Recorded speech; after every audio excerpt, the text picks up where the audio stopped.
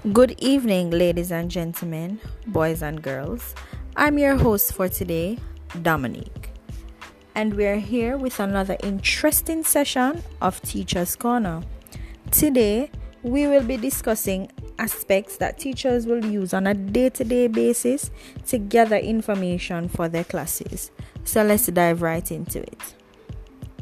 So we will be looking at our internet and our web browser. So our web browser is what I would classify as the pathway to our promised land. The promised land, that's the internet. Your web browser is what will actually take you to the internet for you as a teacher to find your information, for you to pass on the knowledge to your students. When you are on the internet, we will use what we call Google Scholar. So for the Google Scholar, we can use it to find interesting scholastic articles that can back up our information that we are giving to the students. So say for example, you're telling your students about the food groups. You're telling them that you have 6 food groups. Students might say to you, "No, miss, I think it's 4." What you can do is that you can use the Google Scholar, and then it will show you what other persons have to say about food groups. So this is how you will back up the information that you are giving to them, because they will see that it has a reference and it's coming from a credible source. Then that takes us to the other aspect of where we can use quotation marks to narrow our searches in a shorter time. So let's say for example again, guys, we want to find out what is the internet. We just type it in our search engine, and if we just type it in our search engine like that, below it will show you how many seconds it takes to find the information and how many articles as well.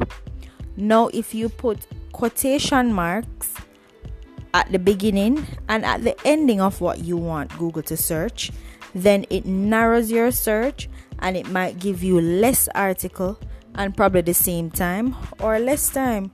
Who to tell? Let's test it. I'll give you a minute for you to test to see what you come up with. Now that you have done it, now you will know how you can actually narrow down your search as a teacher to give students the correct information. We can now also look at Google Slides. So Google Slide is actually linked to your LinkedIn page. This is where persons who have created a slideshow and has the same information that you, or the same topic that you might be teaching today, you can actually use their slide and give them credit for it. Isn't that awesome? So instead of you taking your Sunday evenings, writing lesson plan, and now that we are online for you to create a PowerPoint presentation to present to your students, you can just use the Google Slides, and there you will find slideshows that will have information that you might need for you to pass on to your students. So I've given you 2 things to think of today. So you can use Google Scholar as well as you can use Google Slide. So this ends our short but spicy, interesting presentation for today, and have yourself a wonderful afternoon.